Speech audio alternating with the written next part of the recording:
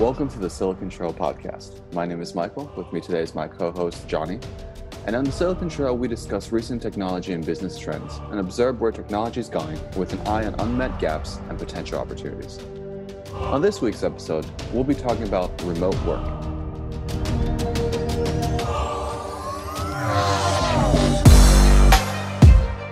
There was, a 10% pullback? I think they need one more thing to go along with that. They need a big widescreen line. Just one?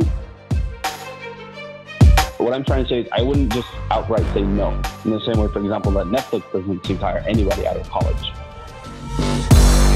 That seems like a gigantic waste of the ultra wide. No, you use it for documentation. Can I have an untaxed $5,000 to spend on my computer setup?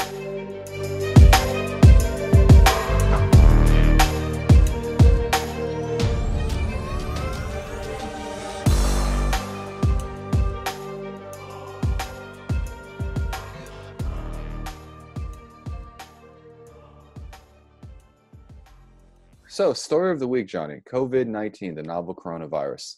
You were saying? Yeah, just that companies are canceling conferences. Just mentioned a couple, and then as now we're seeing, and as you were just saying, your your upcoming trip might be canceled. Just saw that Google, Microsoft are limiting their employees' travel. This is, of course, in the background of. This is also tied to what we're going to be talking about today, which is remote work, as many companies are now, especially in China, are really encouraging their employees to work from home. So you're seeing the largest experiment of work from home ever. Should be really interesting to see how that goes. But even extending beyond China, in Europe, companies like Microsoft and others are asking their employees to stay at home. Another follow-up to this particular story is, did you watch the U.S. stock market this week? I have seen the stock market. Yes. We had a correction. There was a 10% pullback? Yeah, it dropped, I think, was it Thursday? I saw seeing the news. It dropped 3%, then 3%, then 3%, and then almost 3% again, but went up a little bit at the end of the day. So I think it dropped 10%. So yes, it was all due to this fear of the virus. Basically, everything from October to February was wiped out in terms of gains in the market. AKA, are a lot of companies, if you didn't get a chance to catch them during November rates, this was the chance to catch them now. Apple dropped down to 257. As opposed to where were they? As opposed to 300, which is where the last time I was looking at Apple. I see. Mm-hmm.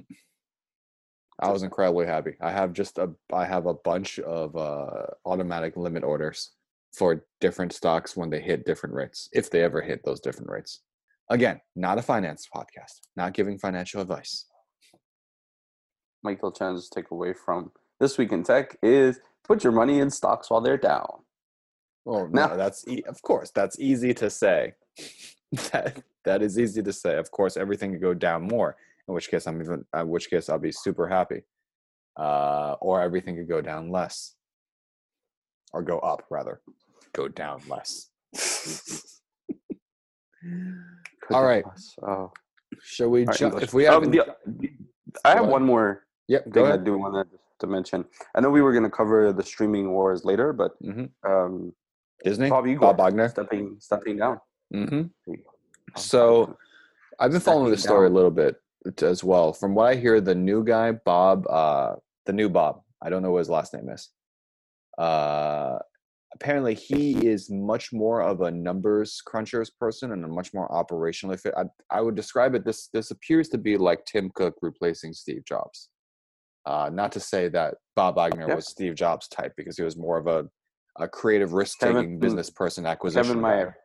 Yeah, which is Chapek, apparently by all counts and purposes, as I was saying before, is the way he was described is that he always set super high, ambitious numerical goals, and only once in his past 2 years for one quarter did he not hit them. He just sets a goal and drives to it. He refuses to fail on his goals. So that will be interesting. Absolutely. So That'll that be should be interesting. really interesting to discuss in our streaming streaming wars discussion. If the person who helped build out their streaming wars in this critical time, as they enter the market, is not the person in charge, and Bob is leaving, Hmm. and Bob was very instrumental on the very creative side. They did say he's staying as chairman because he does, want to stick to the creative side of the business. So that should still, but it should still be interesting if he doesn't Hmm. have the reins. So yes, so remote work is the topic today, Johnny, and let's talk about first the companies who are doing remote work and what types of jobs we think can do remote work. Take it away. Yeah. So I was mentioning WordPress, Hmm. GitLab, and Basecamp, or the company behind WordPress, which is Automatic, are good examples of companies that have had a remote first culture. Hmm.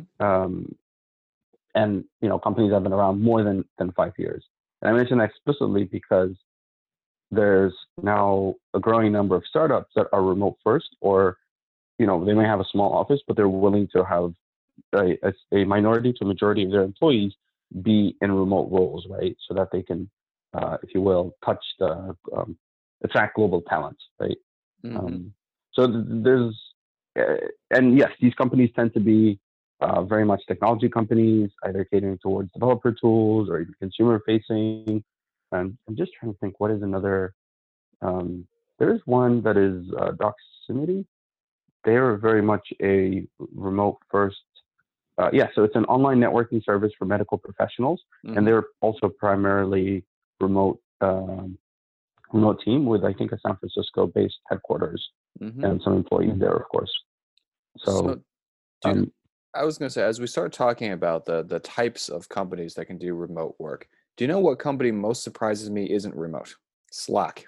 have you had do you know anybody that works there? Have you talked to them, or So I do you have know any that insights into it? they have the more traditional office, close to office culture. But this is interesting to me because with the companies we were talking about before, they were developer tools in terms of WordPress or Basecamp or what was the other one? The GitLab. But Hmm. the company, if you look at the company for cross office communication, Slack, they are not a remote first company, which begs me to wonder it, what what makes a company remote-able, and then we can maybe talk about why these companies are remote. I was thinking about what makes a company remote-able would be if most everyone's job is doable on a laptop or on a computer, you could do some remote work. yeah, exactly. I just went to the We Work Remotely website. Hmm. It's a pretty good website for finding remote jobs. And just want to throw out some of the companies here that are looking for remote employees. Hmm. Salesforce, Hmm. which is big. I think the largest employer in San Francisco, and they're building that. They haven't already finished that big tower Yep. where they'll be based. Well, they have multiple Markup, towers all throughout the Bay Area. right, right. Zapier is the workflow automation. Hmm. That's the glue between different apps. Crowdcast, Forerunner, Changers.com, Qualio, Data Revenue. So there's quite a range, right? So we see obviously Salesforce, a pretty established company looking for remote workers. But we also see these smaller, either startups or just smaller businesses that are looking Are for you are folks. you And able just, to I mean, see what looking, type of roles yeah, those yeah, are? yeah. So it lists the roles and where they want them, and if Hmm. they're full time and all that. So, for example, the Salesforce one's looking for a lead software engineer, full time in USA only. Hmm. The Zapier is looking for a site reliability engineer, full time, anywhere, 100% remote. Hmm. Um, Supercast is looking for a tech lead CTO. Good Eggs is looking for a senior software engineer mobile for full time in US only. AutoSocks is looking for software engineering manager, full time in the USA. Data Revenue is looking for machine learning engineer, Python, full time, remote, all regions. Hmm. Senior software developer, full time in Europe, Qualio. So I think I will say the trend that I am seeing here is that they definitely want someone who's experienced, who actually knows how to do this, right? Because I think junior may not work as well, at least from based on these roles I've seen, right? There's a lot of senior roles, there's a CTO role, there's a software manager role. Most roles are looking for like either, senior role or like a founding teammate or co-founder. And they mention a lot of, like, of course, you can't get away from Java stack, Python, Ruby on Rails. But there's also product design. There's also user UX design, senior product designer. So there's also a bunch of design jobs. See, this was going to be the question for me, because I feel the roles that, if you think about it, I could see design because you could be on a call with your designer. And we'll talk about this a little bit about what technology needs are there, but you can be on a call if you're a designer. You can talk about the requirements. You can send over requirements. You can send wireframes back and forth, and you can send mocks back and forth. It can all be done on the computer. But Johnny, I am incredibly selfish on this one. I'm me-centric. If we will go through those roles, Johnny, there is a particular role that's not listed anywhere there, Johnny. Hold on. Mm-hmm. So let me just go through the different categories of because it does categorize a bit in a kind of weird way. So we have programming jobs. Okay. We have design jobs. Mm-hmm. We have business management jobs. And I did see a junior role here, a junior product analyst, but I see a lot of also like data store optimization manager. Just SQL and what's it called? That's just SQL, Tableau, and dashboarding. Copywriting jobs. Okay. Product jobs. Okay. So there is a program manager. Okay. Wait, senior product manager. Okay. Senior which product company manager. Is this? There's a bunch. Let me give you a couple. AHA is looking for. Okay, that's the custom success manager. But Work BK is looking for senior product manager, freelance, contract, North America only. There's a product designer. Oh, sure. There's a product manager. Okay. There's a QA. There's another product manager. A data product manager. So let's look for a role that seemingly growth. Product manager, a director product manager, a junior product manager, and then we have customer support jobs. Let me just go through the categories, the remaining categories. Then we have customer support jobs, and we have administrative jobs like a virtual assistant, and we have all other jobs like a scrum master, QA, SEO, data scientist, DevOps and sysadmin jobs, finance and legal jobs. No, they have expanded since I last was really looking at them. Medical health jobs and education jobs like remote medical health job. Wait, what? Yeah, so they have one job, which is a manager of a clinical content, full-time USA only, from Health Finch. What? So that's the different categories. That's quite a spectrum. Oh, sure. Let me click a job and tell you. As a clinical product analyst, I don't know why then you're a manager. You will work as a clinical subject matter expert to provide clinical experience, understanding, and real-world healthcare context to Health Finch. You'll create and maintain evidence-based, clinically validated protocols to power the Health Finch rules engine and use data analytics to improve and recommend future initiatives for product development and marketing of You're a product analyst. Got it. Yeah.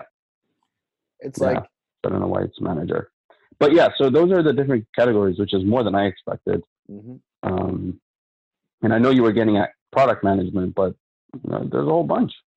I mean, I would say there's a whole bunch, which is you'd be on the phone a lot. I would imagine, which is not for everybody. So first off, what is your role? Product. Oh, sorry. Yes, product manager. Don't build the tension here. Yes, software product manager.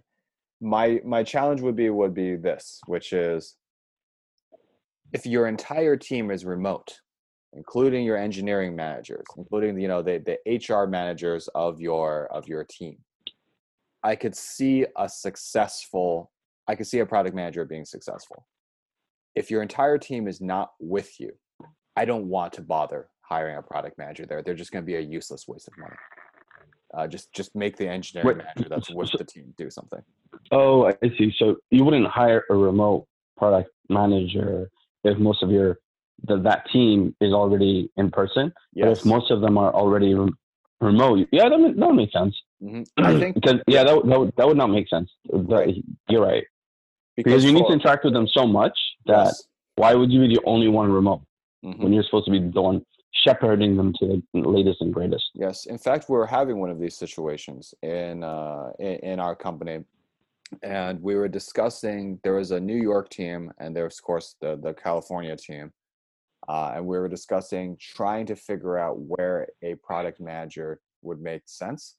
And one of my engineering managers at the time was saying that he should be in California because it's headquarters. And I was saying the team that develops is in New York. The customers that most likely will use this are in New York. He is going to be a waste of money in California. And this was a big argument back and forth. And I was like, because no one, unless we find like some young 20-year-old who wants to travel, who's not attached, who has maybe even family on the East Coast, who wants to make that flight once a month. Because as a product manager, if your team is remote and you don't see them once a month, I like in person, I highly doubt your effectiveness. But again, this is for the case where if your team is majority in the office already. Mm-hmm. So I'd actually ask this from a developer standpoint. If your entire team is remote, let's say on the flip side, do you feel that takes away at all? I know you mentioned before, it's like these seem like all senior roles. I'm trying to wonder, yeah, it's like that role seems like it could be one where everyone could be remote, but would your whole team have to be senior in order for that to happen? It's like, what type of team makeup would you need if you wanted an entire remote software engineering team? So if I was building a software engineering team, mm-hmm. what kind of people I would hire? Oh, well, if they were all remote, if they all had to be remote, what considerations would you have that are different from, like, let's say, your standard hiring considerations?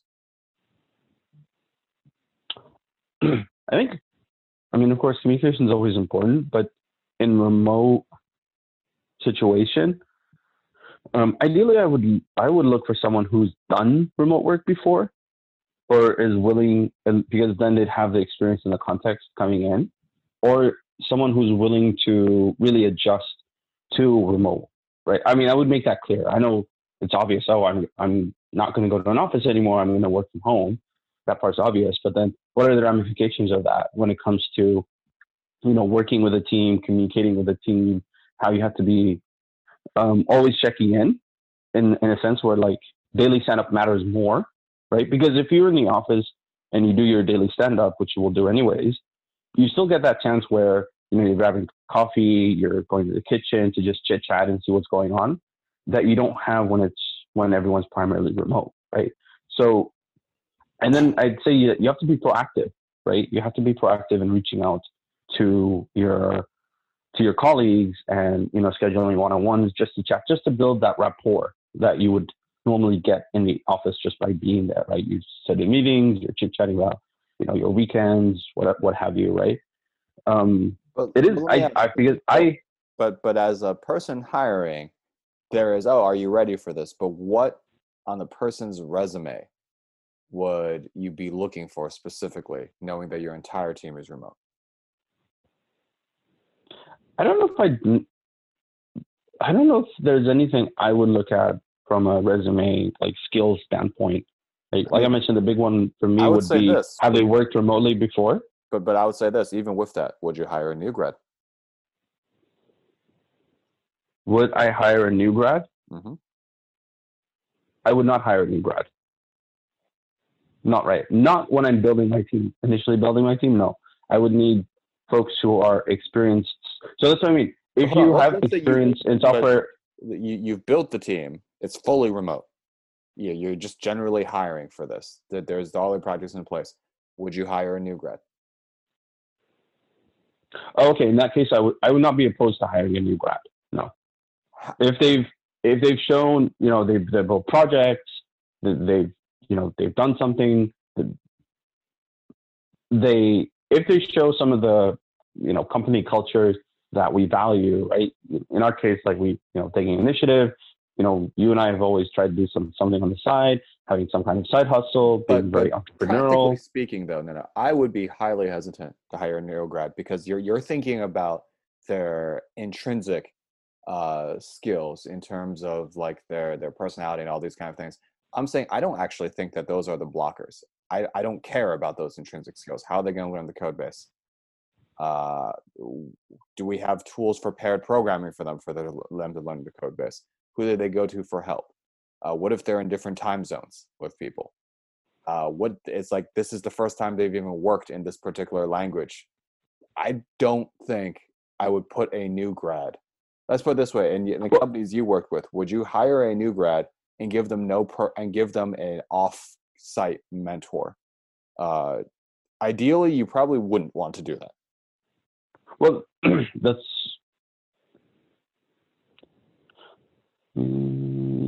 yes. Well, that's what I was getting at. Is like they would have to take a bunch of really interesting boxes for them to be consideration. What I'm trying to say is I wouldn't just outright say no. In the same way, for example, that Netflix doesn't seem to hire anybody out of college, right? They have their culture, but I wouldn't say, unless I had some bad experiences, and I would just say no more new grads. I would not be opposed to hiring a new grad. But I wouldn't say, would there be more scrutiny? Mm-hmm. Would there be more scrutiny? Maybe, right? But I wouldn't say no outright. Mm-hmm. But let me push on that though. When you say there might be more scrutiny, are you creating an environment wherein it's not possible for a new grad to be successful? So, for example, let's go through the check boxes. You're talking about they would have to check more interesting check boxes. What are those check boxes, and how many new grads would possibly fulfill these check boxes? I don't think most new grads would fulfill it. Don't get me wrong. I'm not. My thought process isn't that far away from you. It's just that without having direct experience of like a bad experience of saying we hired a new grad and it didn't work out because ABC and we learned from it. I wouldn't go in if you and I built a remote first company and we had a bunch of developers and we were working. I wouldn't say no to a new grad, right? I would at least have a conversation with them and see where their head is at. You have to remember, some people are very mature coming out of college, and some people are also not very mature coming out of college. And again, some people. But again, Johnny, you're looking at the maturity and the personality. I'm looking at the skills. So let me finish. Mm-hmm. So the other thing is, some people, for example, some people work between high school and college. Some people come in having had some work experience. Some people, like I said, have done contract work for employees. Some people are very do take the initiative and do bring those kinds of skill sets. Again, I'm not saying I would be willing to hire them right away. I would just be willing to have a conversation about hiring them, right? I would at least consider them. I would outright not say no to not considering them. That's what I'm saying, right? Would ultimately we come to the decision of not hiring any new grads? Possibly. But I would at least want to have that conversation when that situation arises. To be honest, I think I would only recommend hiring former interns, like our own former interns. If our team was fully remote, it would always be remote. Yeah. It's like see, that's another checkbox that they need to click. Have they interned with us? There you go. And have they been successful? Key checkbox. Are you a successful intern of this company? Have you already shipped value to our company already? Yeah, I mean, that's a valid way. I never get it if you just don't, unless you have a very good reason to just not try it. I imagine even Netflix has probably tried it and then realized, you know what, we need fully formed adults. We're not in the business of recruiting from colleges. And then Netflix, they just don't have famous for that. They have no desire to teach. They expect you to come in and get context because you already have the expertise. They do not expect you to come in and learn. Exactly. And that's the culture they decide on, right? Mm-hmm. So it comes down to what kind of culture you decide for your company mm-hmm. Go on. Yeah. But Netflix is in a privileged position to do that, right? They're if not a great brand, a good brand.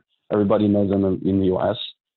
They built quite a service for themselves, right? So they are in a position to do that, and they've been, industry leaders in the, from the engineering stack perspective, and of course the amazing culture that they have, that has allowed them to build such a great company. So they're absolutely in a position to do that.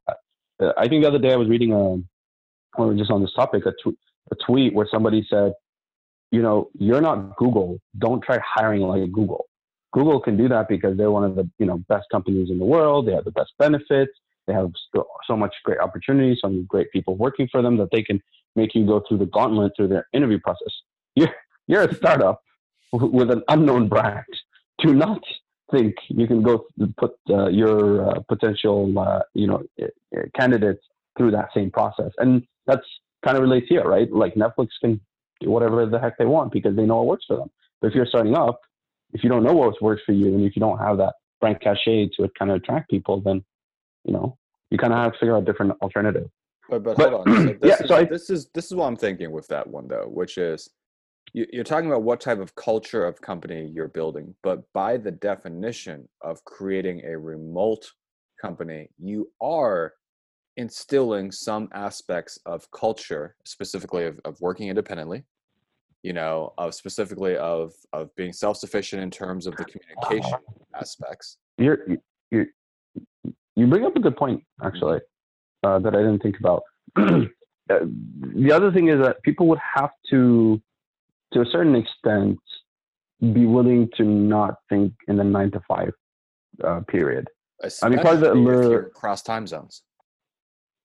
Yes, well, one is across time zones, but also part of the allure of remote work is, again, it depends, right? You could try to do a 9 to 5. There are companies I see that are willing to have certain overlap, like 3 to 5 hours, which means you could probably still stick to your 9 to 5 more or less, right? Maybe a few hours here and there. But then if you're in a globally distributed company where, you're in the Pacific, but you have to talk to folks in India, you might have to talk to folks in China, folks in Europe, then definitely the 9 to 5 does not work, right? So remote work does come with, the ability to have to be flexible, right? Where you're going to get out of your 9 to 5 hours, and it might be early mornings or late nights, but at the same time, the schedule should adjust to that, right? Where you need to, if you will, run some errands during the day that you normally do, or say if you have a lot of evening calls or a lot of morning calls and you're used to going to the gym at those time periods, maybe you do it sometime in the middle of the day, right? So there has to be some adjustment from the person willing to do that. But again, it comes down to what kind of remote and where the people are. Like I said, some of these companies, when you go look at them, they're specifically, and I mentioned those, right? USA only, North America only, Europe only, because they want a certain time zone difference, right? They're not willing to go, more than 5, 8 hours, which makes sense, right? And that's another decision you can make. So it's not like if you're remote, everybody has to be all over the world. You could be remote and just in continental America, which means you have like 3-hour difference, right? At least North America, I should say. So yeah, so I think you would need really organized project structure to be successful in remote. Whether it's the daily stand-ups, whether it's the weekly check-ins, the weekly stand-ups, you got to be very organized with your project structure, I feel, if you have a completely remote team. Yeah, and I think it goes back to what you said earlier. And another thing I've observed is maybe starting off like very early days. For example, you and I have known each other for several years. We worked together on several projects. It would be pretty comfortable for us to start something remotely, like we've started this podcast remotely, right? But it'd be very hard. And in the same way, for like a new grad, it'd be only worthwhile if you brought them in as an intern and had them experience it.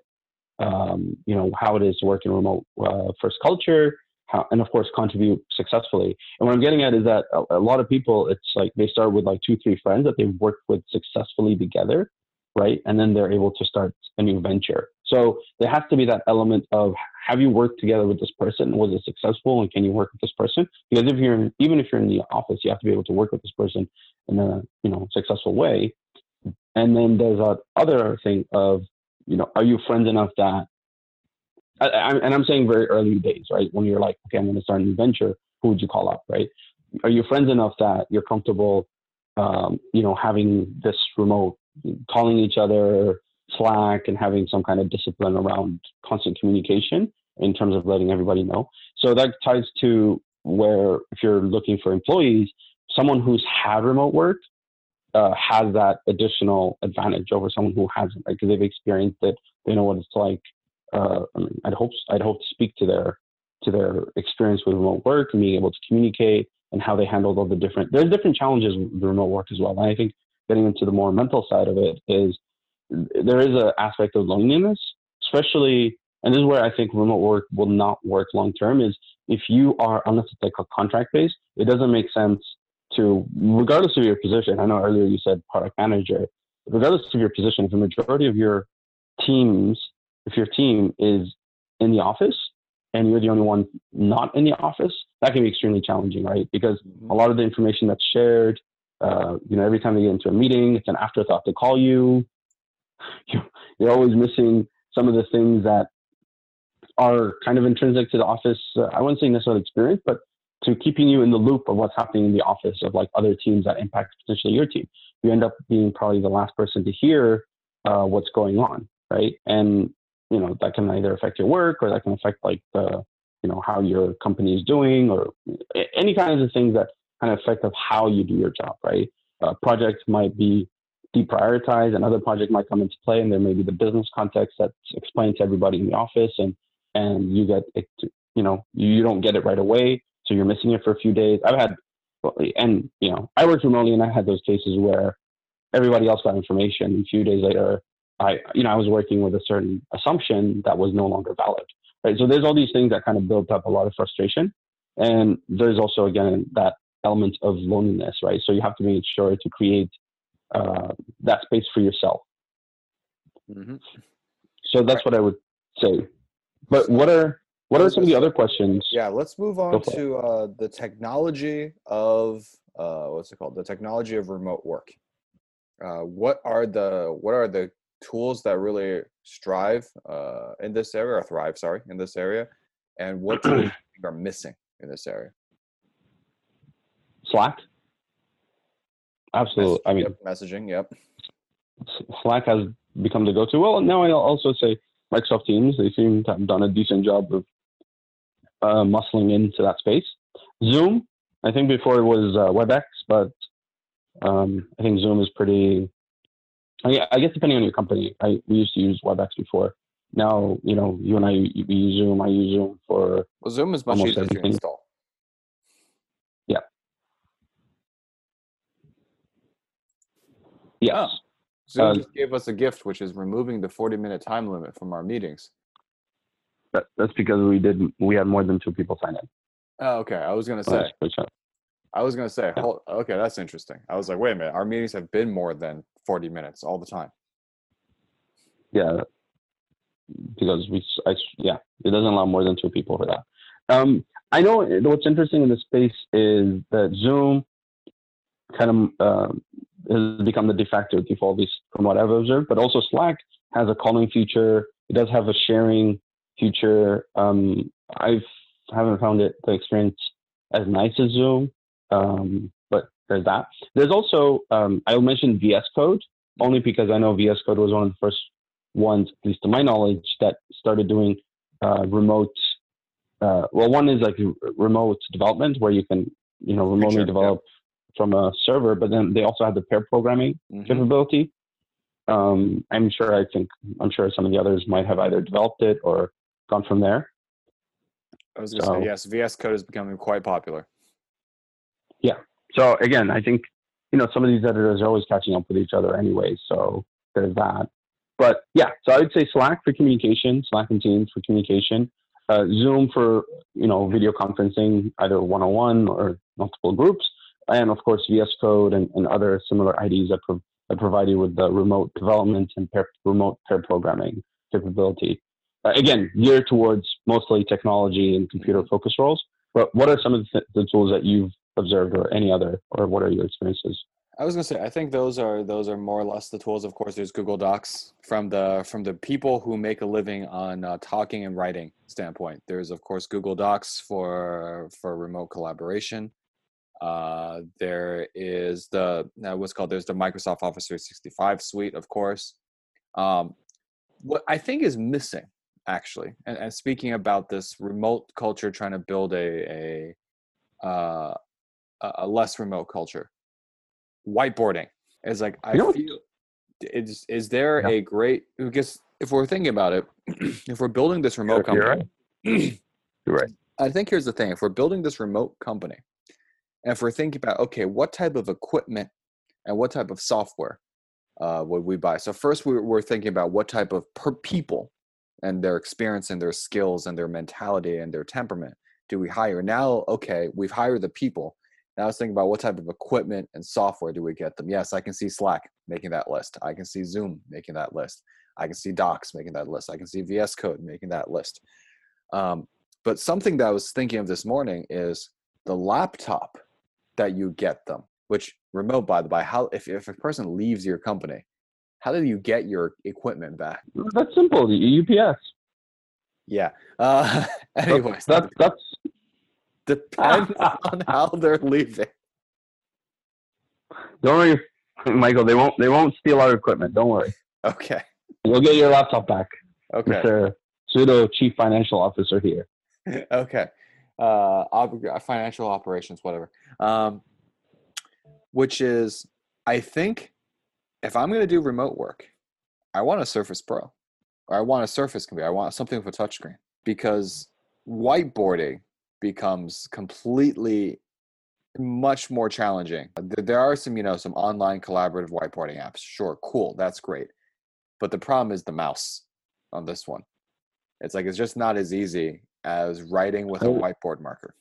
I agree. One of the things that I find very frustrating is as great as like tools like Zoom and Slack are. I've used Zoom where I've tried to, someone's tried to write on the presentation, and it's horrible. It's absolutely horrible. And I do have a friend who has the Surface Pro, and that's actually one of the reasons I'm almost very convinced to get a Surface Pro as my next laptop, because you get the best of both worlds, especially if you're in a position where you're doing architecture diagrams, you're doing diagrams about systems or even like products and flows. Mm-hmm. It's so nice to just be able to switch from typing to whipping out your pen and drawing something out just like you would on a whiteboard. Exactly. And I think that is what's convinced me, because up to now I've not been convinced on the whole touchscreen if it's just I'm using my hands. Mm-hmm. But if you have a pen and pen support, then it becomes very valuable. Right now, instead of carrying for example, if you're an Apple trainer, an Apple and an iPad Pro just for that, you can now just have like a Surface Book that you get the best of both worlds. You get a fully working laptop, especially the Surface Book. Because they have several different models. So that's true. If you're going to do a lot of whiteboarding, I have one more thing needed for that. So I just have a question for you. You don't think that this is something that could be solved by software? We need a specific device like a Surface? Okay, so my problem for that would be: is your mouse going to work for drawing? No, I hate using my mouse for drawing. Exactly. If your mouse was I don't even like using it for signatures. Right. I mean, if you think about it, drawing flows and all this kind of stuff, yes, you can do it with a mouse.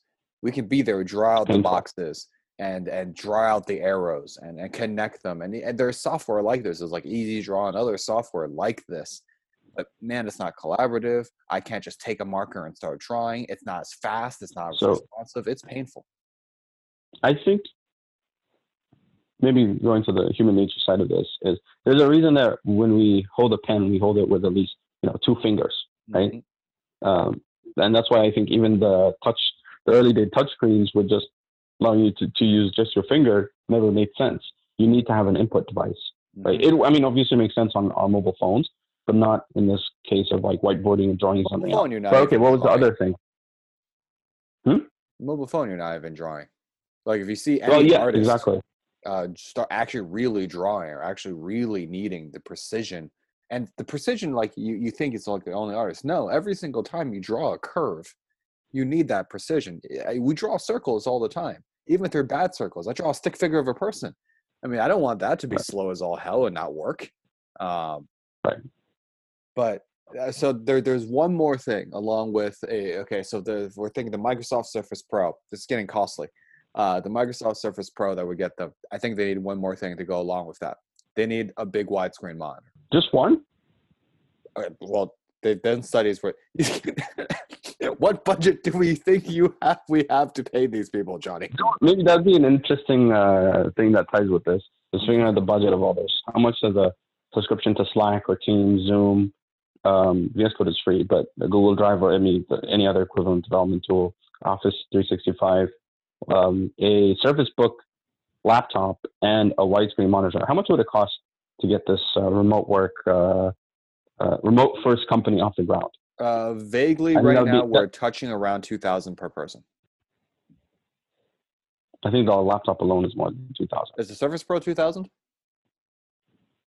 I believe you can configure it to an appropriate. If you're doing development, you want to. We're touching $3,000 per person.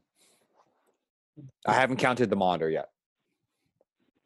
Okay, fine, fair enough. All right, that could be an interesting. All right, so I think what's our next question? Because I think we kind of covered now. I was going to quickly say, do we need the monitor? I think we need the monitor. Oh, we do need a monitor. I was just going to push for 2 monitors, but why 2 monitors? Because you need it. You need 2 widescreen monitors, like ultra wides. Yeah. So then what you do is you make the other one vertical. That seems like a gigantic waste of the ultra wide. No, you use it for documentation. Those long pages of documentation you scroll. Trust me, once you see it, you get used to it. Wait, so you work at a tech company. Are you telling me nobody uses this? We're allowed to. Yeah, no. We have. So what we have is so ultra wide, as in like a huge 4K display. You're allowed 1 of those, or you're allowed 2 monitors of any size. But usually, someone will have a large normal resolution monitor or a normal aspect ratio monitor, and then they'll have a small vertical monitor that they'll put next to it. But yeah, no one's using an ultra wide like 42-inch monitor, not 42-inch, that's way too large, like a 26-inch monitor to be there, or 29-inch monitor maybe, that's the ultra-wide format, being like standing there like a column. You'd have a T. Actually, you have an L. You would have an L-shaped computer setup. Exactly. I had that set up in my last one. I have this set up now. It's pretty nice. Anyway. Right, I feel like I would just be missing that chunk that turns the L into a rectangle. That's it. You can get that one too. All right. 3 monitors. What is No, there's not that many laptops that can support 3 monitors. That's true. I think beyond 3, you're asking for too much. No. Then we get into external GPUs. All right. Let's move on to the next topic. So quick thing. If we want now 2 monitors. Okay, so this is now around $5,000 per person. Yeah, that makes sense. Okay. What I was about to say. So next question on this one. So we went through who we would hire. We went through what we would give them. Now let's go through the, what was it? This episode sounds very much like this episode sounds very much like us figuring out what we're going to do to build our own remote work first company. But go ahead. Can I have untaxed? Can I have an untaxed $5,000 to spend on my computer setup? No. Okay, Focus. What is the next question? What? No, I mean, it'd be great. Anyways. I believe you. So next question is, where do we think the future of remote work is? I think what I want to contribute on this is just something that I thought about when I was talking to a friend. She has early mornings, and she was saying that her work starts at 7. Mm-hmm. And I have a new job that starts at 7:15. But the difference is that she needs to be, she's a cook, so she needs to be, at her place of work. You can't remote work that one. You can't remote work that one. And there's many jobs where, they don't have a choice of what time they start, and they have to, either early mornings or late nights, and they don't have that flexibility. And it just showed me the privilege that we are in technology, where like I have a 7:15 call, but I could still be in my bed, open up my phone, call in and just listen and, say my part of what I'm doing today. And then afterwards, get up and get ready for the day. You're going to take a work call in bed, Johnny. Professionalism, man. I'm saying I can't, right? So, and even when I was starting, my boss was said, hey, you can whatever works for you, right? You can take the call and, go get showered and get ready for the day and head out to the office afterwards. Or, some of my colleagues, they show up right around 7 o'clock. So they're in the office already for our 7:15 call. So what's the it funniest just shows thing? you Actually, I was just a quick funny story to that. The funniest thing is, so we have an office in San Francisco that we own, I think 20-30 floors of. Okay. And above that is all residential. Now the residential is way too expensive. Speaking of, and I know you're going to talk about this soon, but speaking of the pricing people out of Silicon Valley, but what I really wanted to do was be able to get one of those, they're, I think, $2.3 million condos effectively up there. Never mind the logistical finances of it. Somehow get one. And then we have a monthly commute survey that goes out, which is asking people how they commute to work and what their level of satisfaction is. I wanted so badly just to do that so I could get the monthly commute survey and select other.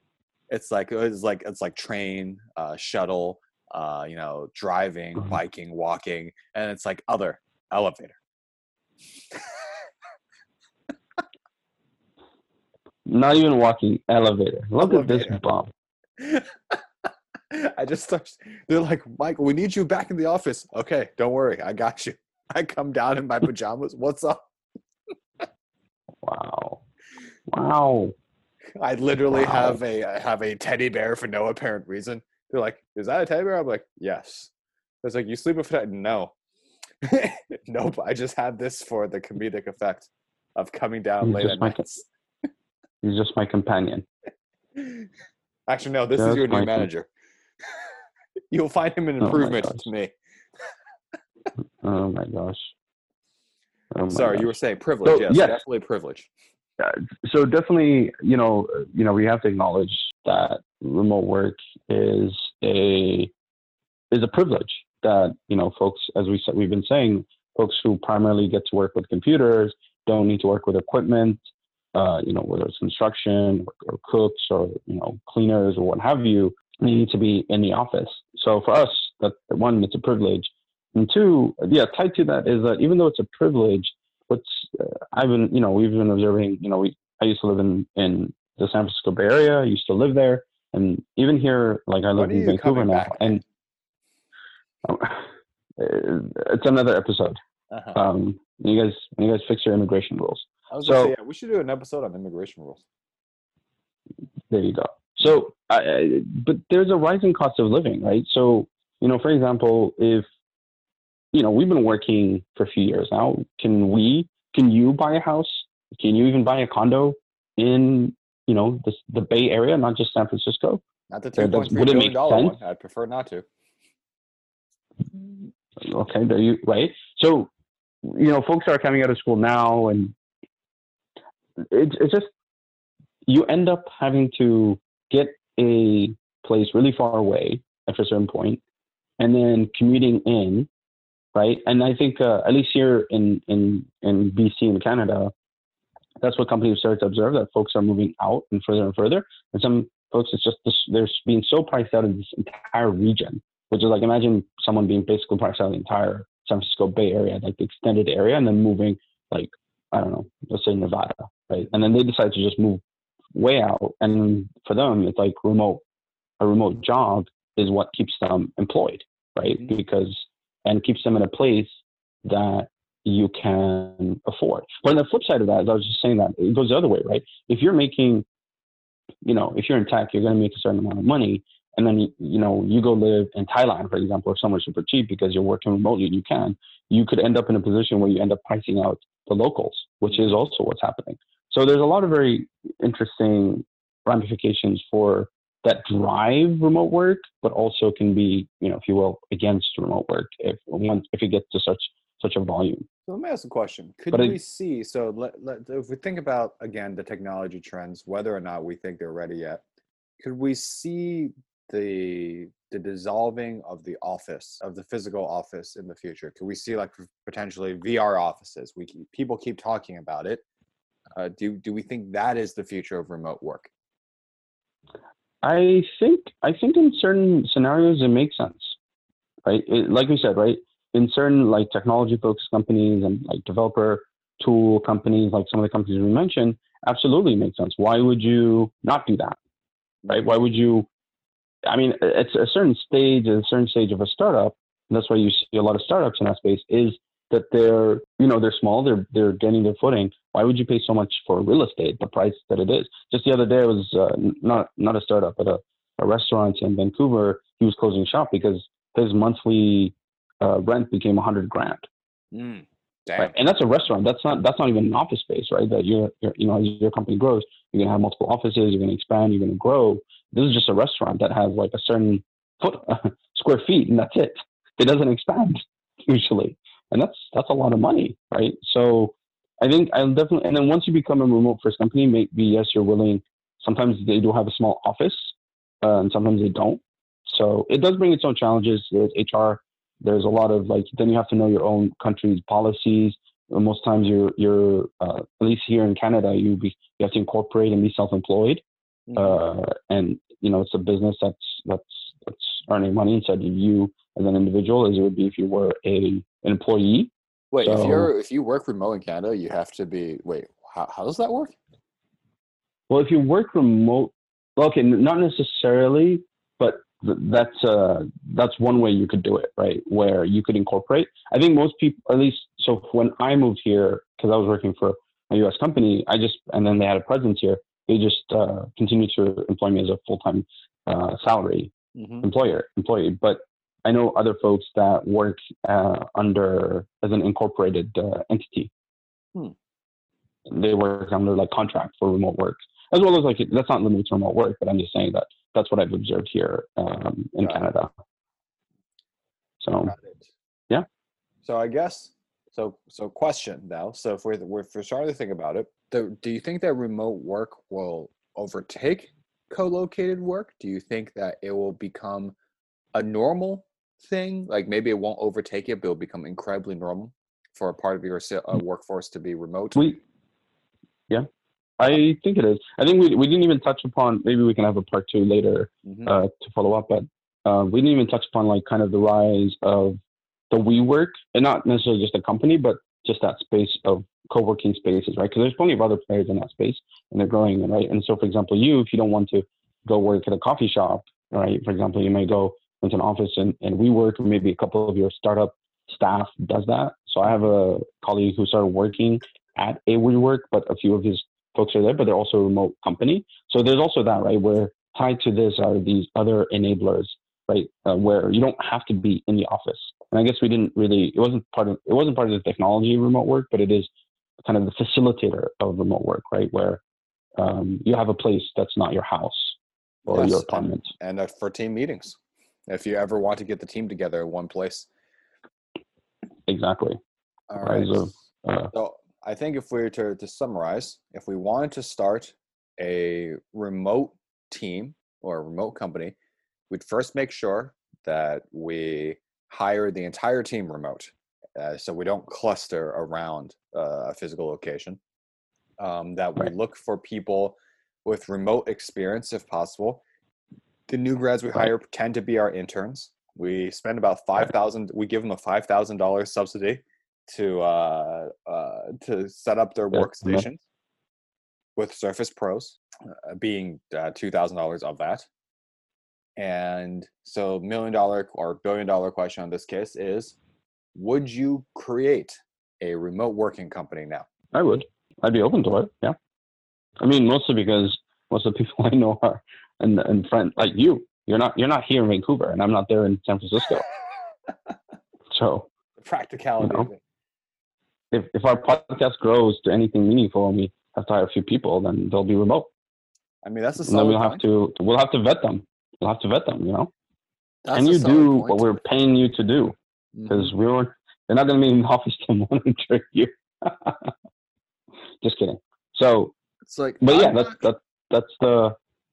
I'm not sure yet that I would say that I'd be ready to start a remote company. Well, okay, but you can keep it small too, right? It's not like you need to end up running a 100% remote company. You could just be a few people running it, and it could be a pretty good business, right? So I think, and you could majority be remote people. I guess the key here is once we hire our first employee for Silicon Trail, then Michael will make the determination of whether, or we'll make the determination of whether or not it's remote or we work out of a Starbucks. Yeah. That's it. All right. I think we can call it a wrap. Yeah, I think that sounds good. So I think we go with the outro of it's another episode of the Silicon Trail. Thank you so much for listening and have a great week.